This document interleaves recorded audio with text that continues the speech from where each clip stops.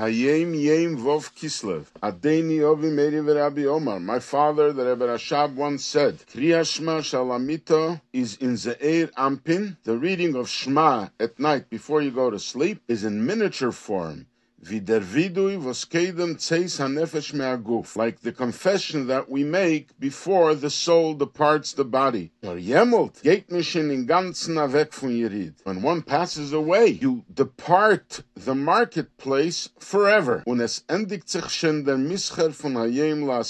And all your commerce that you had to do and perform in your lifetime is completed. But when you read Shema at night before you go to sleep, every night, you are still in middle of the marketplace. And you are still able to accomplish and do more. This is from a letter the Frierdiker Rebbe wrote to a Rov, Rebbe Rashab.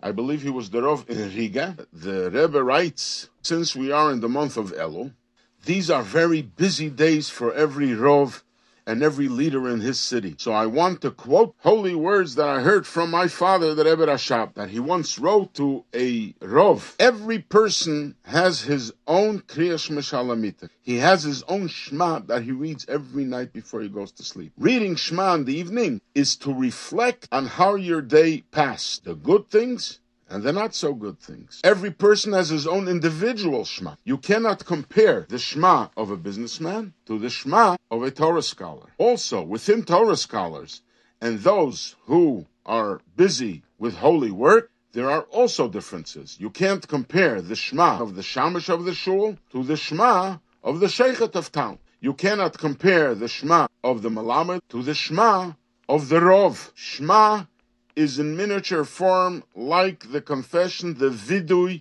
before the soul departs the body forever. Then it's forever, and the business is over. You cannot correct anymore. But when you say Shema every night, you're still in the middle of the market, and therefore you can still accomplish, and you can still improve. You, to the Rav, he says, from you they will demand everything. You are responsible for everything. You must see that the mikveh should be kosher and clean.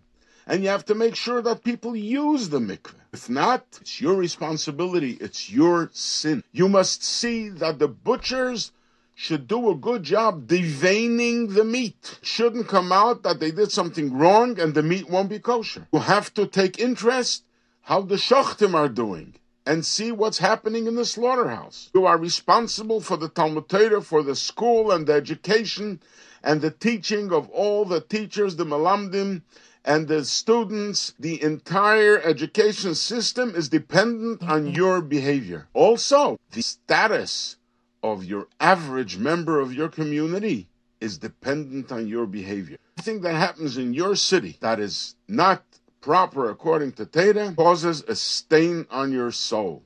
Think about it, and you have to reflect and take stock what's happening with you. Have mercy on your soul and start correcting, and Hashem will forgive you and help you. And the Frierdiker Rebbe concludes, these words are eternal and applicable at all times and in all places.